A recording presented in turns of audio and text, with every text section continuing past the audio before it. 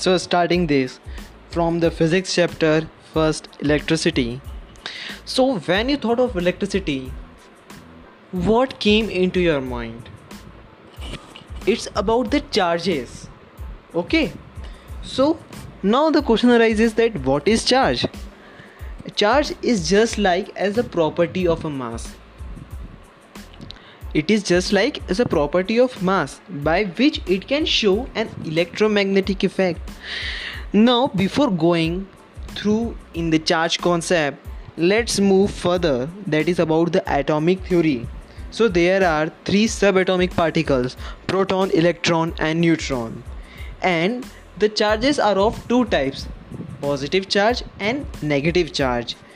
So as we know that the mass unit is kilogram, the volume unit is liter, in we are talking about an SI unit. Just like that, a unit of charge is said to be a coulomb. So now move ahead, we are going through about the charge concept. You have studied about rest position, uniform position, accelerating position. It is just like that. So if the charge is in rest, then it will produce an electric field. Just like that, in the gravitation chapter you have studied that whenever a mass is there and it comes in contact with another, it will produce a gravitational field. Just like that, a charge will produce an electric field. When charge is in uniform motion, it will produce electric and magnetic field.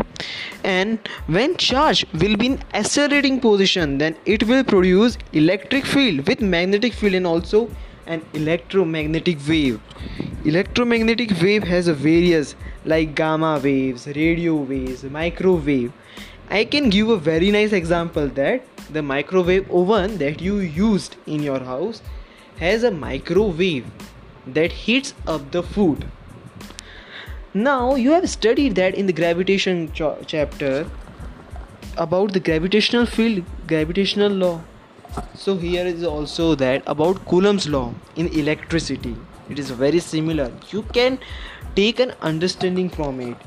So Coulomb's law is there to calculate a force, that when 2 point charges are there and they are separated at a distance r, Q1, Q2 charges separated at a distance r, then you can calculate a force by this wonderful concepts of Coulomb's law.